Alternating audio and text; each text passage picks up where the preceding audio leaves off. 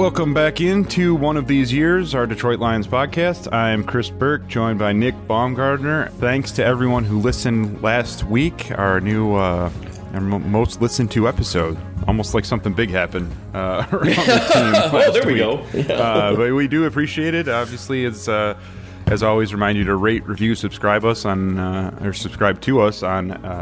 Podcasts, Spotify, Google, wherever you're listening.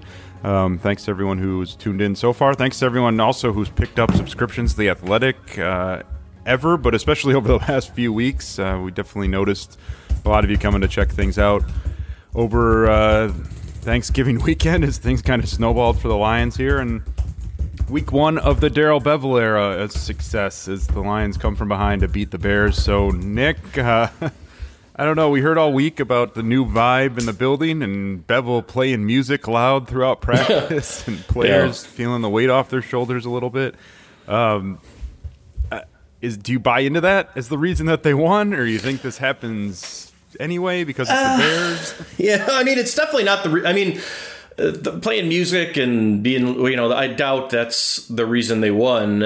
You can't really boil it down to that because at the same time, they were down, kind of significantly in this game and had to have some things happen, to pull this off. So it's like, I don't think it's all boiled down to just the simple case of like, they just felt more relaxed and whatever, so they played better. But I think that that's certainly part of it. And I think that, kind of what we wrote yesterday a little bit about, Darrell Bevell said this several times in his postgame, and he was talking to Mile admitted he was pretty excited, so it was hard to sort of boil it all out. But like the things about not measuring the game, just go play.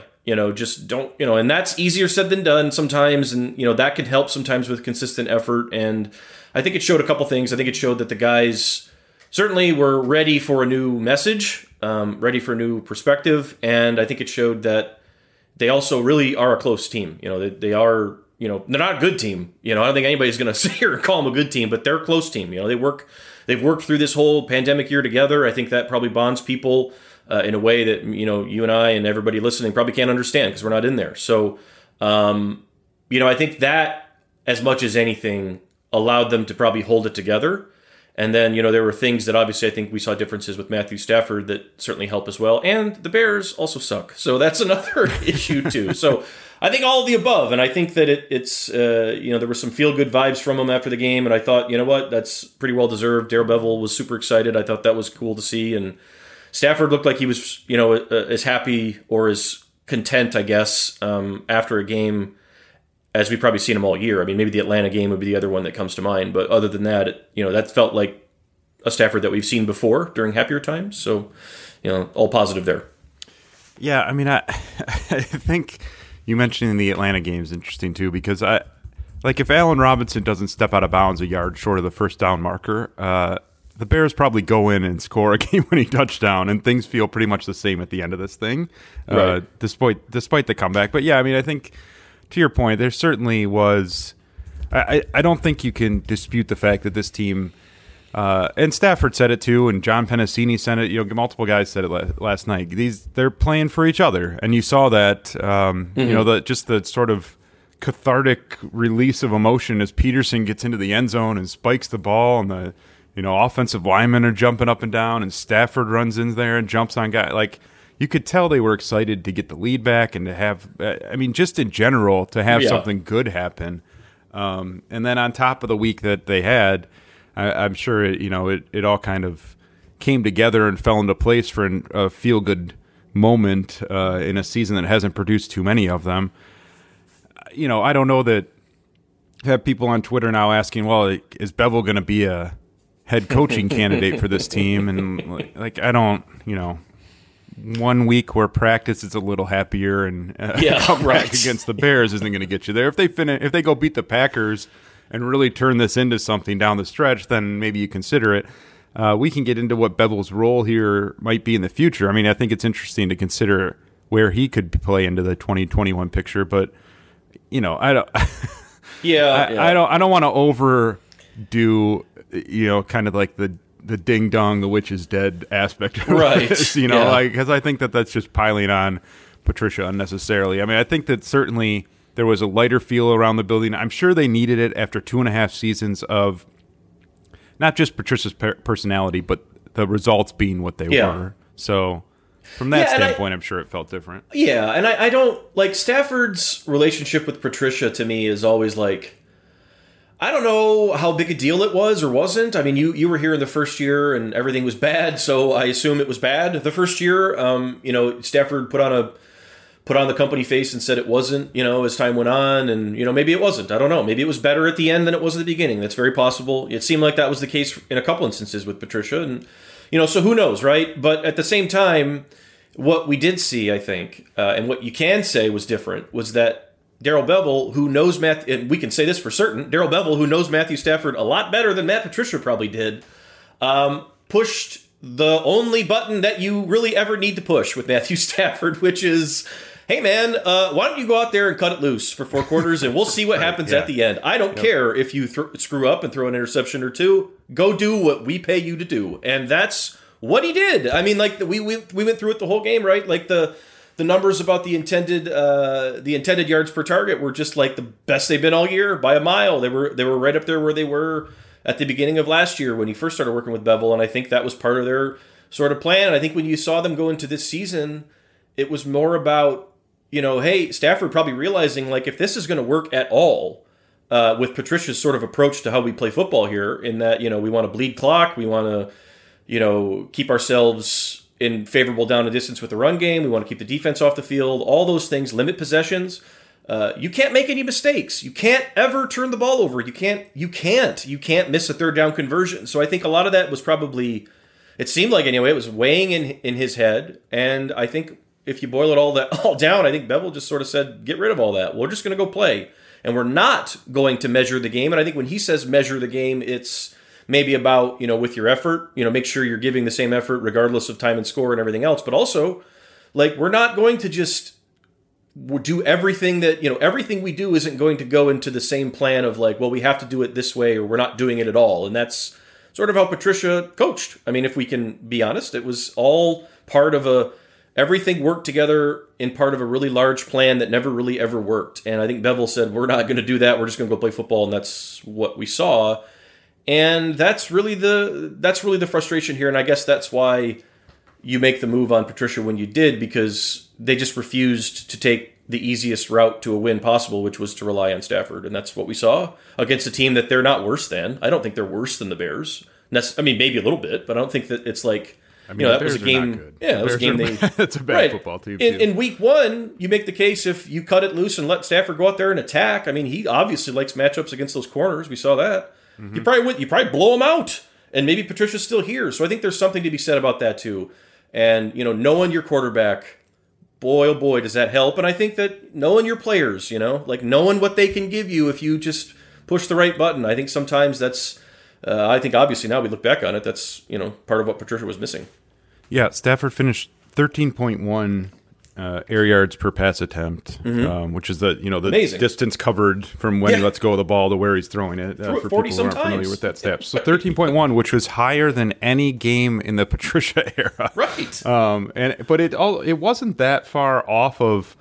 If you go back to the start of last year, I mean, he had a bunch of these games like 12.0 yards against the Chiefs, 12.2 against the Giants. I mean, he had a bunch of these in a row where he was at or above 10 air yards per attempt in a game.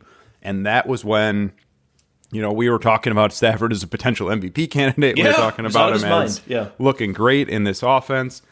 And if you go back another year and get Jim Bob Cooter had a 3.8 air yards per attempt game in there with Stafford. So that's pretty special. But if you go, I don't know what happened. I guess that's what we've been trying to figure out, I guess, ever since the start of the season, is that, the year started and they just didn't throw downfield. And I think it probably does go back to the mentality. And I wrote about it when Patricia got fired, looking back on his comment of, more games in the NFL are lost than won, is a conservative way to look at things, and I think that's probably what happened. I'm gonna go watch the All 22 or whatever the Soldier Field version of the All 22 can be called after we're done here and see. But how many games do we hear Stafford say, Well, I couldn't throw deep. They were dropping 2 safeties. They were dropping Right. 3 guys deep. And I'm assuming the Bears at least had 1 safety over the top most of the time. Right. They didn't Greg Williams it the whole game and just go cover 0 and fire everyone. What a mess. So something changed, and I think you're right. I think it probably was just the mentality of being a little looser, being a little more aggressive, and just getting from let's do everything we can to not lose this game to just go sling it, and whatever happens, who cares? Yeah, and I think that's the thing, and I think, we talked so much last week, and even you and I talked a lot about, do we think this is actually going to look any different? And realistically, it can't look that much different in terms of ski. Corey Unlin said that. He wasn't wrong, that you can't change everything that you do, that you've had installed completely and totally, but you can use, different, things in terms of wrinkles. And they did throw a few in there. I mean, there was a couple things with Agnew early in the game that Bevell called that he's called in previous games, but, maybe not as early. So there were some things, and health obviously permitting. I think it'd been interesting to see if Swift was out there. But really, I think, again, the one thing that Chris, I don't think I really realized it, or I don't know if it ever sunk into me, that all you really need to do is just tell Stafford, you don't have to worry about fitting this into the plan anymore. Just go play. And I think that was all. I don't know, and we'll probably never get that answer from Stafford, and we'll probably never get it from Bevell either. But it may have been that simple. It may have been even them looking at each other on Monday and being like, okay, well, we know what we're going to do now because we talk about it every week in the previous 7. Boy, wouldn't it be nice if we could take, boy, wouldn't it be nice if we could take a couple more shots? Because the thing you have to remember, when they do, Bevell's not lying when he says they call shots a lot with Stafford, and they do it, in similar situations, and they do it at different parts on the field. And, all those shots also have underneath stuff, and they have checkdowns, and they have things underneath that you can, look toward. And I think what we saw from Stafford, at least in the first 6 weeks of this season, was a guy who was looking down, not deep. Even if it was even remotely questionable whether he could get the ball there, he wasn't throwing it. And I think you saw yesterday, he didn't care about any of that. So it was just if I think I can get it there, I'm going to try it. I mean, the route to Cephas was the best example in my mind, where it was Cephas got 7 yards down the field, and I don't even know if it was one of those 9 routes, but he got 7 yards down the field, and he's lined up against Kyle Fuller, who Stafford likes to pick on, or he has in the past. I mean, he did it earlier this season. And he said, just go, and he threw it to the pylon, and he caught a touchdown, and that was it. And it was he liked that matchup for whatever reason, and they took advantage of it, and boom. And so I think he was just playing more loose, and I don't know if that's going to carry them to anything different moving forward, but for one day, it certainly left him smiling and left everybody else smiling too. So, they'll take it.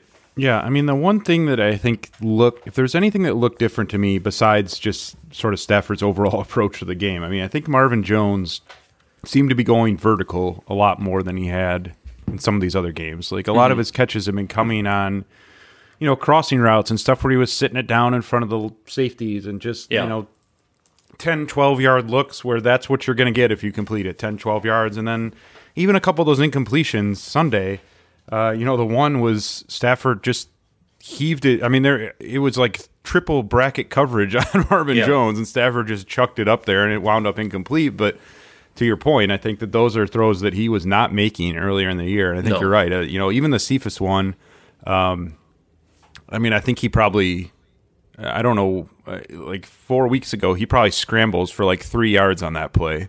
And now you're taking a shot and you get a touchdown. And it's just, I don't know. Again, I don't want to put it all on Patricia. I think certainly the overall approach Patricia had and the game plan he wanted to implement probably neutered this offense quite a bit and reined in Stafford a bit. But, I mean, I do think that there probably was some of that's probably on Stafford, too. Yeah, I agree. I mean, I don't think it's all just Patricia hammering home to him, well, don't ever throw deep. We can't take any shots ever.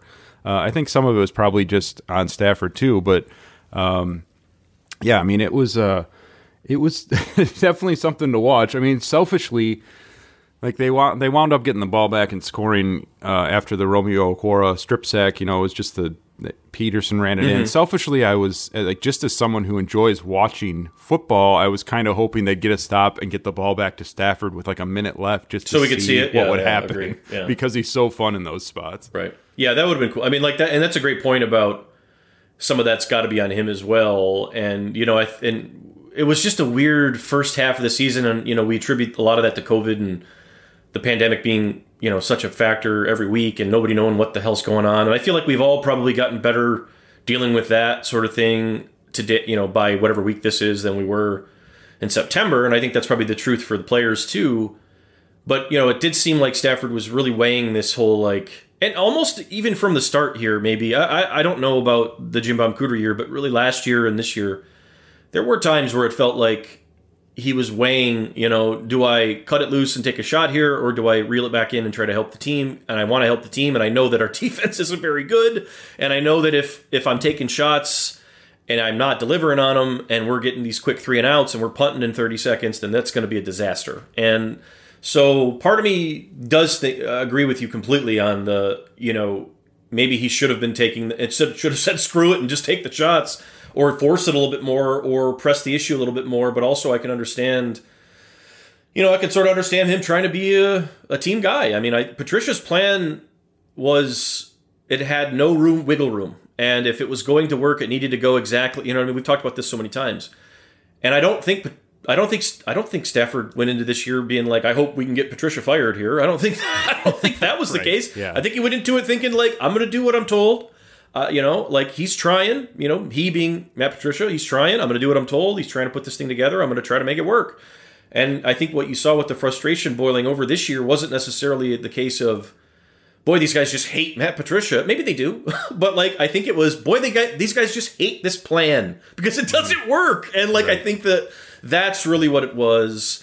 And that was the pressure relief to me from where I'm sitting, because at the end of the day, these guys are pros. I mean, this team has been like that all year. All these guys that we've talked to, there really hasn't been anybody, and it's Zoom and it's not the locker room, so I know it's different. But I just don't know if there's been anybody that's been snippy or snotty or letting something bubble over to a point where they're purposely telling us things that can damage the coaching staff, which was not always the case here in previous years, as you know. So I don't know. It's a weird situation, but it got to win on one day anyway.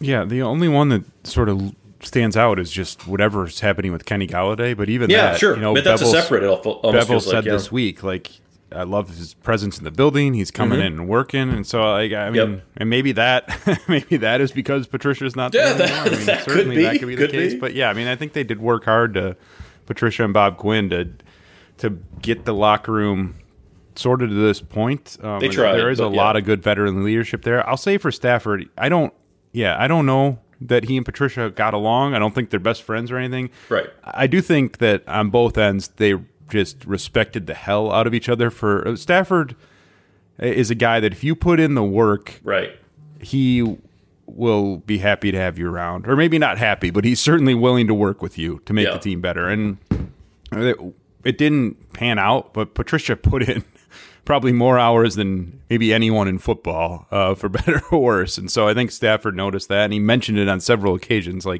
Patricia was grinding through it, and so I think there was at least some mutual respect there. But yeah, I mean, I think they just needed a win more than anything, and it. I will say the Bears may have regret. I mean, there were definitely some. The Cephas touchdown looked like it probably was a cover one situation. Oh, yeah. And they had some opportunities downfield where the Bears just had the single high safety. They did also take some shots against cover 2, cover 3. They found some holes there. So I mean, I don't think it was quite as much of a shell maybe as the Lions have seen other games. So maybe that, I'm sure that played into this equation too. But anyway, Stafford definitely looked a little looser. Chris Spielman kept talking about how Stafford was smiling before the game. Yeah, he said it 7 times. So, and they showed it too on the camera a couple times. So I thought that was weird.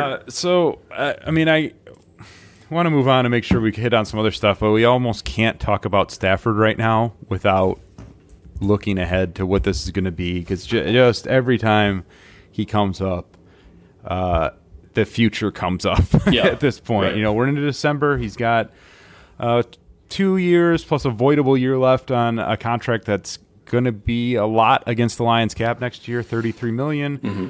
He's in his mid-30s. This could be a big rebuild depending on what the next coach and GM want to take on. I mean, we can do this for months. Probably. He's got a roster bonus, $10 million roster bonus due in March, early March, which is always kind of a, I guess if you're gonna, I can't imagine they'd cut him, but I guess if you're gonna move him, though, right. Yeah, right. If you're gonna move him, if you're gonna try and cut him, that's the sort of, you'd like to do it before then, right? So we've got at least 2 to 3 months of talking about this. What's your gut feeling right now? So I think right now it's impossible because we don't know who the coach will be and we don't know who the GM will be. And, we don't know what other decisions on the roster, I guess, maybe they'll want to make. But, you look at that number and it's $19 million, I think it is, right? Like the dead cat. If you trade him before June 1st, so and like you said, if you trade him like before free agency or like late winter, early spring, like late February or March, or I don't even know if you can do that. I don't know what the calendar says, but if you traded him around that time, I think it would be 19 million in dead money, which is just a shitload. I mean, like that's still a lot of money. It's not 33 or whatever it was if they would have moved him this year or after. I think after June 1st, it goes way up again. So it's like it's a ton of money, and I don't think that would probably be anything that a new GM would want to take on immediately as he starts sort of guiding through this whole thing, with also, under consideration that maybe if you get a quarterback in this draft and let Stafford mentor him for a year, maybe that would help too. Because I think Stafford would probably be okay with that. Maybe not. I don't know, but I think he'd be okay with that for the most part. But the hard part, though, and this is why it probably has to be examined by the next GM, and certainly the coach as well, is that he is the most. You're not going to get. They need everything, right? So you could trade Stafford in March or whatever, or February. There's not another player on the roster other than maybe Galladay, I guess, that would return more, right? Is there anybody else that we're thinking? Like he would be like number one. No, not even close, yeah. So you're looking at premium draft picks. I would think, what are we thinking? What would a Stafford trade include, Chris? Do you think in like March of next year? In theory. Yeah, I was just trying to like pick through the dates because I don't want to tell people wrong. Yeah, right, exactly. Yeah. So in that ballpark, so it'd be 19 million because that's what they have left on his signing bonus, essentially. So that's prorates out over the whole term of the thing, which is why that voidable year's on there because it's $3 million on the 2023 cap, even though he's not technically under contract that year. So they have 19 million locked up, no matter what they do on the signing bonus. The extra $10 million roster bonus. Generally, those kick in like the second or third day after the league year starts over. So I think it'd be like March 19th or something of 2021 when they'd owe him. If he's still on the team at that date, they owe him $10 million on top of everything else they owe him. So, but if you move him, that goes away. That goes with him. That $10 million goes with him. So it'd still be just the $19 million hit, and then the next team would take on the 10. The roster bonuses in theory, and then the base salaries and all that stuff. So, trade value. Yeah. I mean, I think just sort of based on precedent, and I know Mike Sando kind of compared it to the Carson Palmer trade which was a great, while ago, which brought back what were the exact terms there? There was a first rounder involved. There was at least one first rounder, yeah. And I think that the reason that you're probably talking about a first-round pick, other than that Stafford still is, as we've seen, can be a very good quarterback. I think he'd be really good on a playoff team. Yeah. Is that you probably would be trading him to a playoff team. Exactly. Or you're not trading him to the Jaguars while they're rebuilding. Right. You're trading him to the Colts or something. The Colts or New Orleans if Drew Brees retires and they don't Denver, want Taysom Hill. Right. Denver, San Francisco, like some team that's going to be or should be in the hunt next year. So you're talking about a pick in theory. If you're getting one back, if you're getting picks for this draft, it's probably going to be in the 20s. Yes. And if you're looking ahead to the year after, it's probably going to be in the 20s or 30s and then low in round 2. So teams certainly are more willing to give up those first rounders than a top 10 first rounder. And so I think that that's realistic. If you're talking with those teams that are contenders, if you're talking with those teams that are picking in the 20s, I think that's where you start. You try and get a first and first and a third, first and some package of stuff. And just go from there. Again, I don't know if that's going to get you where you need to go. I don't either. Trading your franchise quarterback for the 25th pick and a couple of day 2 selections, but if you're really tearing this thing down, I mean, that's what we're talking about. Yeah. I mean, we're talking about that the next GM and coach comes in and just says, we're done with all this. Right. We need to start completely over. And they just start trading pretty much anyone who's of any value at all. And that's what, we kind of talked after the game Sunday. People are always, at this time of year, there's always kind of a group of the fan base that gets into tank mode, and wants the team to lose. Right. Jesus. The team and the coach don't really do that because everyone's professionals. They're showing up. They're playing hard. They're coaching for the jobs. GMs can tank. A GM yes, they can throw in the towel real quick. Say, right. This roster, just deal with it for a year. Yeah. And I think that's what we're talking about if you trade Stafford.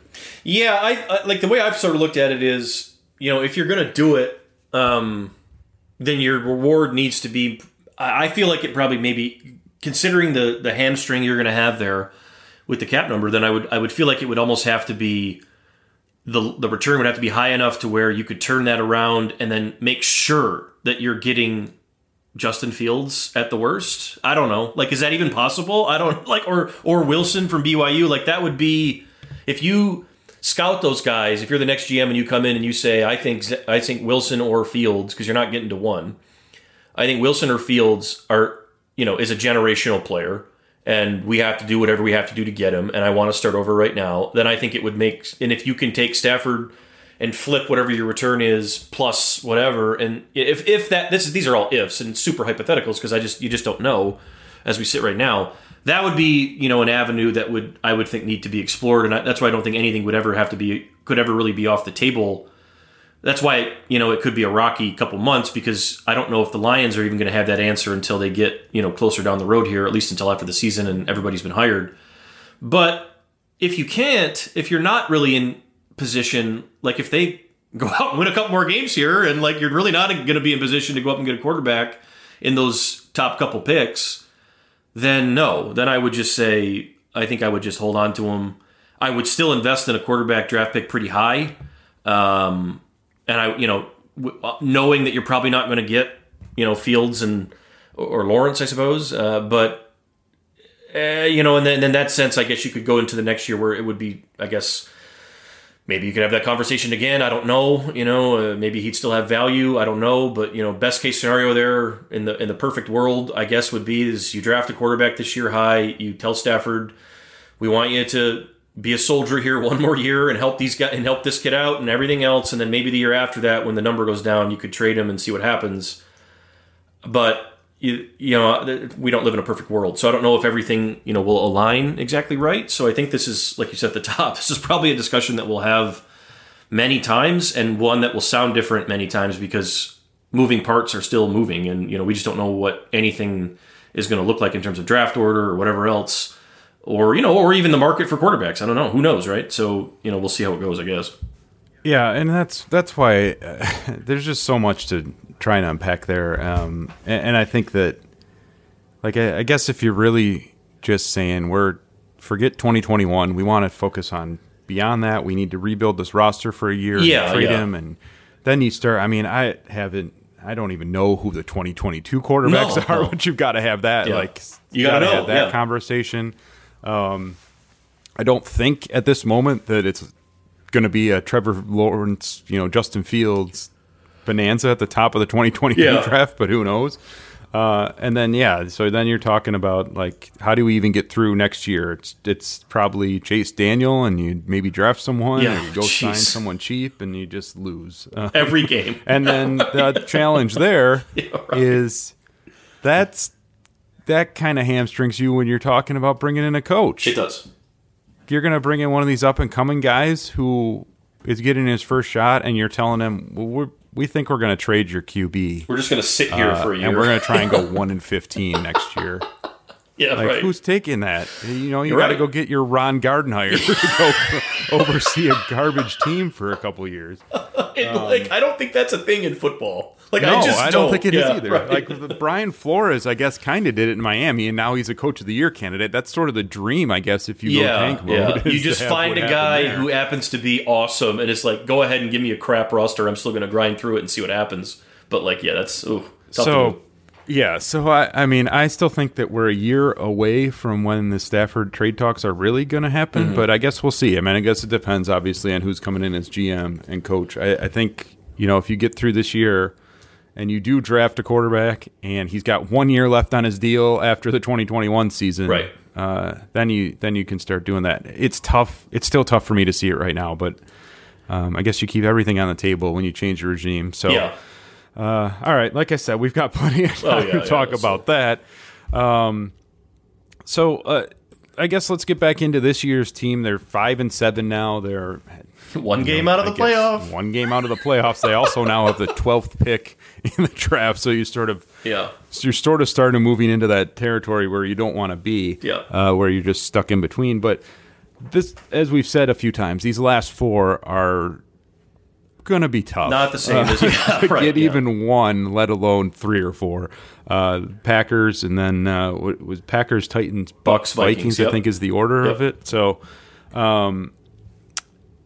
is there anything like? Do you feel like this is something that they can carry over? I guess is my question. Like, what happened in Chicago? Was that just like a nice moment for Darrell Bevell and for this team because they've been working hard, or are we going to see real, legitimate progress over the last 4 weeks of the season? I think that we're probably going to look back and say that was a really nice moment for Darrell Bevell, and and I think that that's totally fine, because I think that, and I know you could say this, we've spent some time with Darrell Bevell over the last year or two, and everybody who works with Darrell Bevell likes him a lot, and he's a super nice guy, and he's worked his whole life to have a chance, and I think Darrell Bevell's probably realistic too, right? And knowing that, you know what? Like, if they told me I have a shot, I'm going to take the shot. If it doesn't work out, it doesn't work out. Whatever, I'll move on and we'll figure this out. But, I think that that's sort of what we're seeing here. Because, again, if you go back and look at that game, even yesterday, and keeping in mind that the Bears aren't any good, they might be going through a coaching change here soon, too. So, the worst rushing team in the league is just gashing you for, 5 or 6 yards of carry for the first 3 quarters of the game, right? And it's like... And you look out there and you say, well, it wasn't scheme on defense. I think we can certainly say that, because it was personnel. They don't have nearly enough in the front 7 to combat anyone with Dalvin Cook on their roster can throw at you. So there's a loss. Probably the same with Green Bay, I would say. Yeah, Aaron Jones. Right, and probably certainly the same with Derrick Henry. So here's 3, and on you go. So maybe the Bucs is a manageable game, but... they can't stop the run. I mean, they just can't do it, and you can't play defense. You can't play defense in this league if you can't stop the run, and you can't play defense in any league really if you can't stop the run. But on top of that, you should go to the back end and you say, well, you'd at least have a chance maybe if your secondary was really, really tight and really good and was shutting people down and just not giving up anything easy. But that is also not the case. So it's hard. It's really hard for me to see this carrying into anything, workable in terms of momentum, because it's just Stafford would have to be out of his mind. I think I go right back to where we were in August when we were talking about this, maybe what this could look like. And, when we got frustrated throughout the year that why isn't it looking like this? Stafford would have to be unconscious, basically, I think, for it to carry over into anything that would, perk anybody's ear up or say, oh, geez, what's going to happen here? And I'm not saying that that's impossible, but you're going to get scored on a lot. So over these next 4 weeks, he's going to have to put up big numbers. They're going to have to get Swift back, and Galladay's going to have to come back and play. That's the only way. And if you can just load up and say, okay, Galladay's back, Swift's back, Stafford now is in mode of let's cut it loose and let's see what happens. We've got Marvin Jones out here still working for a contract. Amendola is not going to stop playing hard until, you pretty much put him in the ground. Hawkinson is still going along. So the offense would need to turn into one of the most powerful units in the league. So I think that's what I'm saying here for this to work. And I just don't. We're back to that. Yeah, and we've seen too much in terms of inconsistencies with the offensive line and guys not being able to be healthy. It sounded like Swift was making progress last week and then got sick for a different reason other than COVID, which was probably disappointing. Maybe he's in a good place. Maybe he can get back out there. I don't know. Galladay, I don't know. But, that's what you're looking at. I think right now you're looking at the injury report and hoping guys can come back and maybe the offense can catch fire. But otherwise, I just don't see it. I mean, what would they realistically need to do if we look at this revamped playoff picture, or this extended one? I guess, right? Because it's like it's a new world that we're talking about here. What would realistically need to happen? Do we know this for them to like? What would they need to do over these next? Would they need to win them all? Would they need to win out? I assume probably. They needed that Steelers-Ravens game to get canceled. They needed so to there get would have been canceled. 8 playoff teams. I think they need to go. I mean, they probably need to win out. They need to go bare minimum 3-1 and hope for a bunch of help. I mean, I don't think it's doesn't seem realistic at all. I guess if you get through the Packers, like if you somehow pull this off against Green Bay, then you kind of start talking about it as a more realistic outcome. At this point, you mentioned those games and particularly the matchups defensively. I mean, I just don't see any way. I mean, we saw what the Packers did to them the first time this year. We've seen what Minnesota's done to them time and again. Derrick Henry. I mean, I'm assuming Brady will have a decent game against them as well. Although that was like the best Matt Patricia defensive game was against the Patriots. So, but yeah, I mean, I guess you do. I mentioned in our game story, you got to give at least a little bit of credit to Corey Unlin and the defense for the second half. Sure. Sunday. They gave up 7 points. They got just shredded in the first half. It looked like Trubisky was going to throw for 450. Yeah. And then the second half, they gave up 7, and it was helped.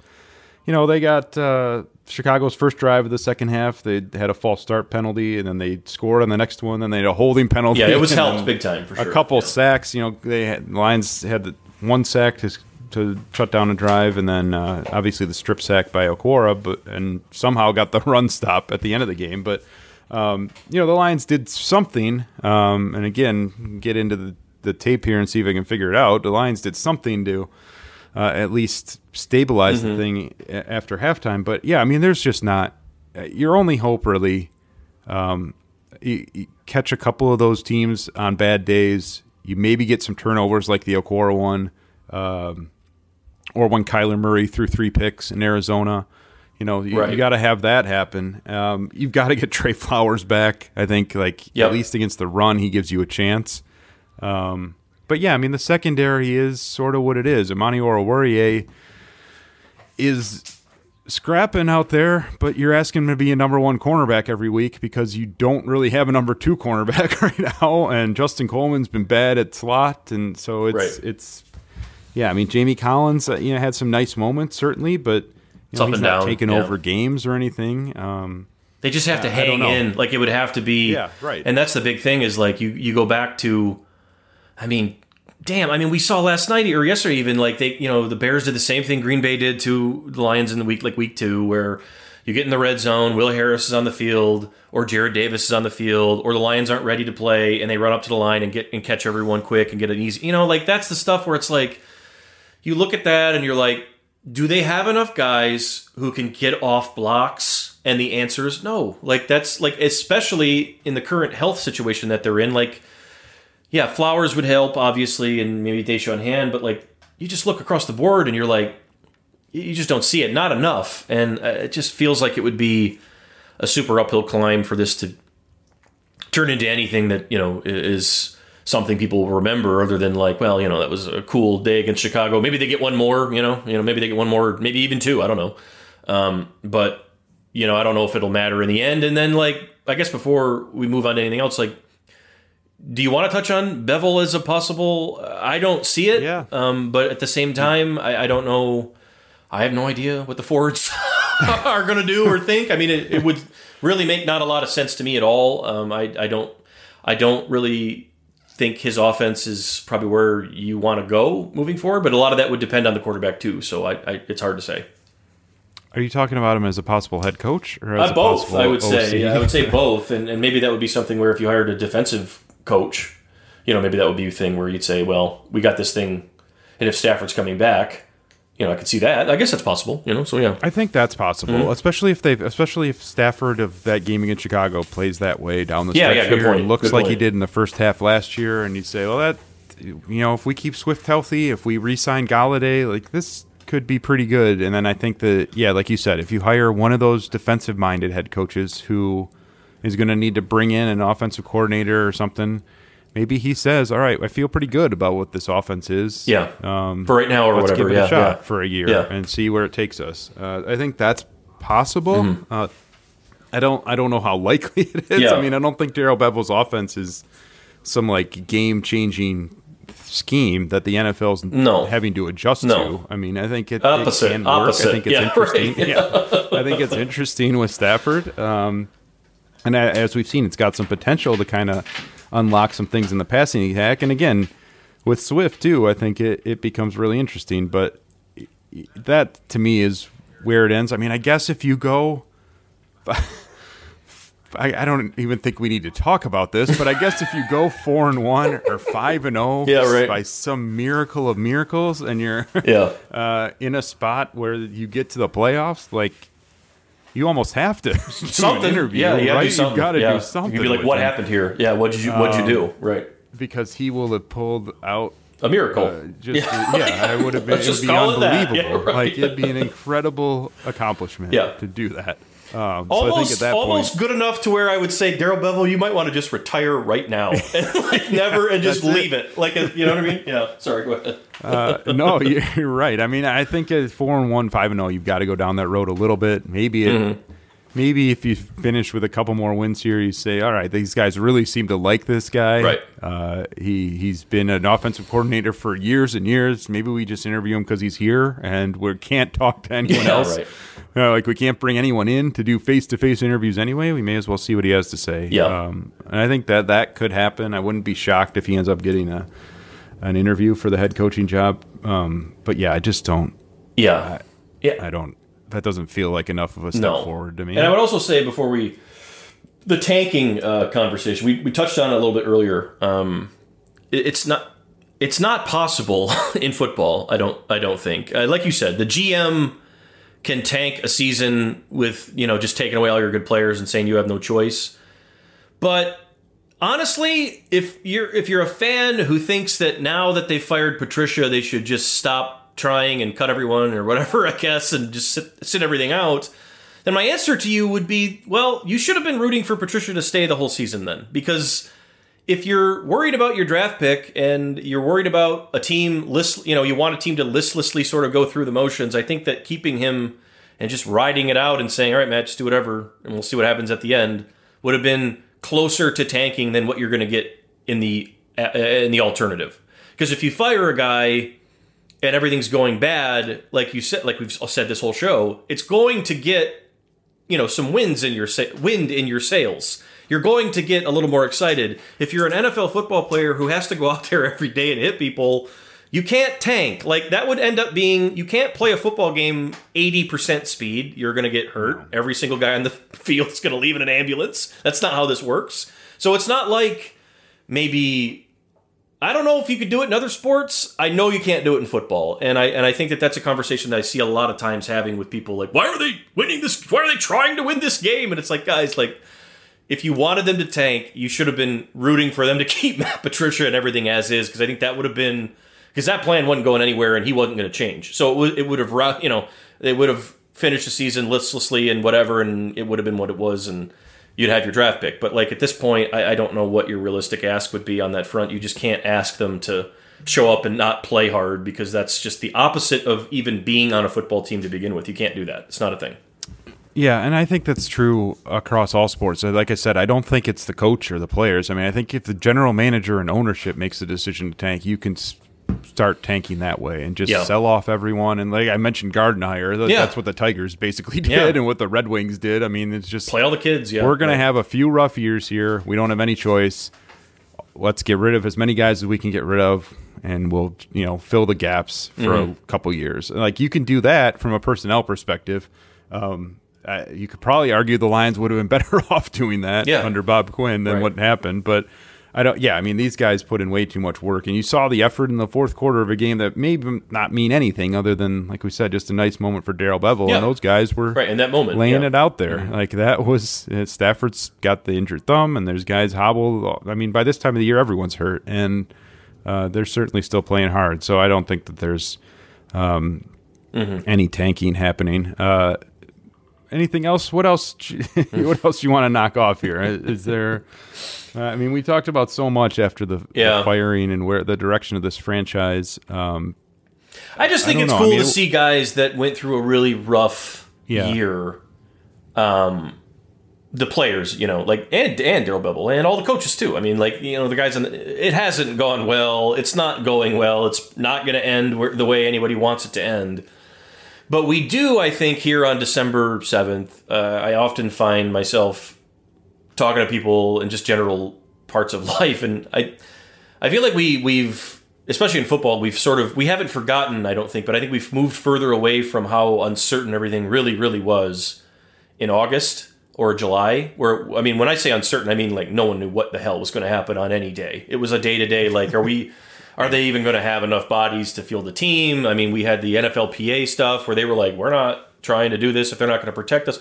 All that stuff was flying around, and it was so hectic, and everybody on a team anywhere in the league had to pull together and figure out a way to get through it, and just to get to a game, win or lose, whatever. It was just to get through it. And I think that, for a team that's had a really rough go, they really haven't had a lot of those days. And I think that in that moment, like that was pretty genuine. It felt like it was not just, I think guys were excited for Darrell Bevell, yes, but I think a lot of guys you saw were excited for, hey, it's nice to be able to get on a plane here after this and maybe have a couple beers on it and fly home and not be miserable. You know what I mean? Like that. So it was neat to see that, I suppose. But no, I don't know how it's going to carry forward here. I still think a lot of problems were also on display in that game, which is just going to have to be their reality the rest of the year. Yeah, I also don't know, like, there's always an argument made this time of year for, like, carrying momentum from one year to the next. And I don't know that that's really a thing either. Not anymore. Months in between games and a new coach and GM coming in. Yeah, I mean, here's one more I wanted to talk to you about before we get out of here, because I thought it was interesting. The Lions have some package deal going on at GM right now. Whoever's running, I don't know who's even making the official calls. There's 4 guys reporting up to Rod Wood. Yeah. I'm assuming Lance Newmark and Kyle O'Brien are handling most of the personnel decisions on a day-to-day basis, because that's sort of what they were doing. Rob Lohman was more on the college scouting side. Mike Disner's their cap guru. Yeah. It sounds like they're all working together, but a couple of pretty interesting moves headed into this game as they released Isaac Nauta. They also released Marvin Hall, which I think that one caught. Yeah, that was the Nauta weird one with Hunter Bryant coming back. I don't know. I mean, I think that one makes sense. The Marvin Hall one was interesting, and then we kind of saw, they got Jamal Agnew involved early, or tried to. Sunday, Cephas had the big catch. He was out there a bunch. Sanu played fairly well, I guess. Made some big catches. So what's your read on how all that went down with Marvin Hall? I mean, that was a guy we were talking up pretty hard coming out of August. I mean, I don't know how to look at it any other way at this point other than that they don't think that he's that good. That's the only thing I can come up with here. And they think that Sanu is better, and maybe that's something where Darrell Bevell was like, I'd rather have him, and that's what we'll do. I don't know that. Obviously, maybe it's more complicated than that or something. I don't know all those answers, but the whole idea of we got to get the younger guys out there, so we want to play Cephas, so we got to get rid of Marvin Hall. Well, I mean, Marvin Hall's 27, Sanu is 31. That math doesn't work, so it's not about you could have played Cephas and kept Marvin Hall. It wouldn't have been anything anybody would have been throwing a huge fit about, I guess. But maybe if they weren't planning on bringing him back anyway, and they really wanted to make sure that there was no other option, that Cephas was going to have to play, maybe that's why they did that. I don't know. That was a little curious. Like you said, that didn't make any sense to me really at all. But again, I'm not. We're not there every day. So what we saw from Marvin Hall in camp was, I think, legitimate. He looked really good at times. He was getting open. I thought better. Cephas was doing this too, and we saw this from other guys as well. But I thought Marvin Hall was getting open consistently on underneath routes against everybody. And obviously, I know the Lions' defense isn't very good, but it felt different to me. It felt like there was more in his game than they were letting him sort of show. I mean, he's been this deep shot guy who comes out there in special packages, and they run action for other people, and then he creeps out the back and he's open deep, right? That's been his thing. And he said a couple times this year, I can do more. And I was more inclined to believe him. Maybe they weren't. And, maybe that's the ultimate thing. We talked about the thing when Fulgham started playing really well, they picked Marvin Hall over Fulgham. I mean, bottom line on that one, and now they've cut in both, and maybe Fulgham isn't as good as people thought he was either. But yeah, I don't know, tough, weird one. But it makes sense to get Cephas out there for sure, because right now, as we've said, Galladay's situation being what it is, Cephas is the only guy that we can say is going to be here next year for certainty, as it stands today. And I think we're in agreement that he's a pretty interesting player, not a perfect player, but a guy that could probably perform better than his 5th round, where you got him. And I think it's worth really, really exploring that. Now, he reminds me a little bit, Chris, of like where Awarie was last year at the end of the year. Like they got him out there and they gave him a ton of extra time, and it seemed to help a lot. And maybe that's the plan here with Cephas, is get him out there, let him even take his bumps, and let him carry that over. Because there is momentum for a player, year over year like that. So, maybe that can help him, in this last month here for sure. Yeah, I mean, I just thought it was interesting. I don't even really hate the idea behind it. I thought it was ironic that the game unfolded the way it did, because it would have been a perfect Marvin Hall game. It would have been, yeah. He probably would have taken at least one deep shot. Do you think he was throwing something at the wall watching that thing on TV? Yeah, God. So I thought that was a little ironic, but I also think it was interesting to as we're sort of picking through not just Bevell, but I mentioned on Twitter, I think Hank Fraley is a position coach, the offensive line guy that you'd like to keep around. Yeah. And, you're trying to figure out who might make sense for the next head coach to be here, for the next GM to be here. It was almost a move like some of those guys making those decisions right now are kind of positioning themselves to appeal to the next GM and say, look, here's what we've done. Here's what we think we can build from this. Here's the moves we made to kind of squeeze it in there. And I think it sort of struck me as that. Like, if you're going to say, all right, we're going to cut this guy because he's not going to be here next year, we want to get the young guys more reps. Like, that's the thing you're saying if you're planning to be around in April and August. So I thought it was interesting from that aspect. And, I don't know. I don't know what the front office is going to look like. I assume everyone's not coming back once the new GM gets in here. And obviously we'll have more time to get in that down the road and everything else, but like, that's the question. It's like, are you going to start over, or are you going to just bring a new person in here to lead what you have? Because like, I gotta say, like, at some point, the revolving door of like, why are you shuffling out the guy at the top and keeping everybody else? Like, I mean, are you going to start over all the way? Or are you going to just keep shuffling? I would assume that if you're a GM coming to talk with the Fords, wouldn't that be part of your... if you want to hire me, like, I want to come in here and fire everybody. I'm sorry. Like, that's what I want to do. Like, and that should be on the table. I don't know... You know what I mean? Or maybe not fire. You talk to people and see if there's people worth keeping, but like, we're not going to just keep you because you're here and you know the place. Like, that to me feels like it can't be a thing. And I don't know. I don't know if that is a thing. That's the thing where it's like... they've talked so little about this that it's hard for us to sort of gauge what Sheila and Rod would want. It's tough to sort of guess at right now. Yeah, it'll be interesting. I mean, Mike Disner, as I mentioned, is their cap guy. He's I think he's from like Bloomfield or something. He's a local guy. Bob Quinn brought him in, and when our national reporters ran a Rising Stars list in the NFL earlier this year, he was on there. Right, yeah. Kyle O'Brien is a guy who generated a little bit of interest from the Giants when they had a GM opening a couple years ago, and Lance Newmark has been there for. I mean, maybe maybe that's what you're referring to. Well, it's just Lance like you're not going to get. You're not going to get the default like, well, this person knows the lay of the land here or whatever, so they can help me.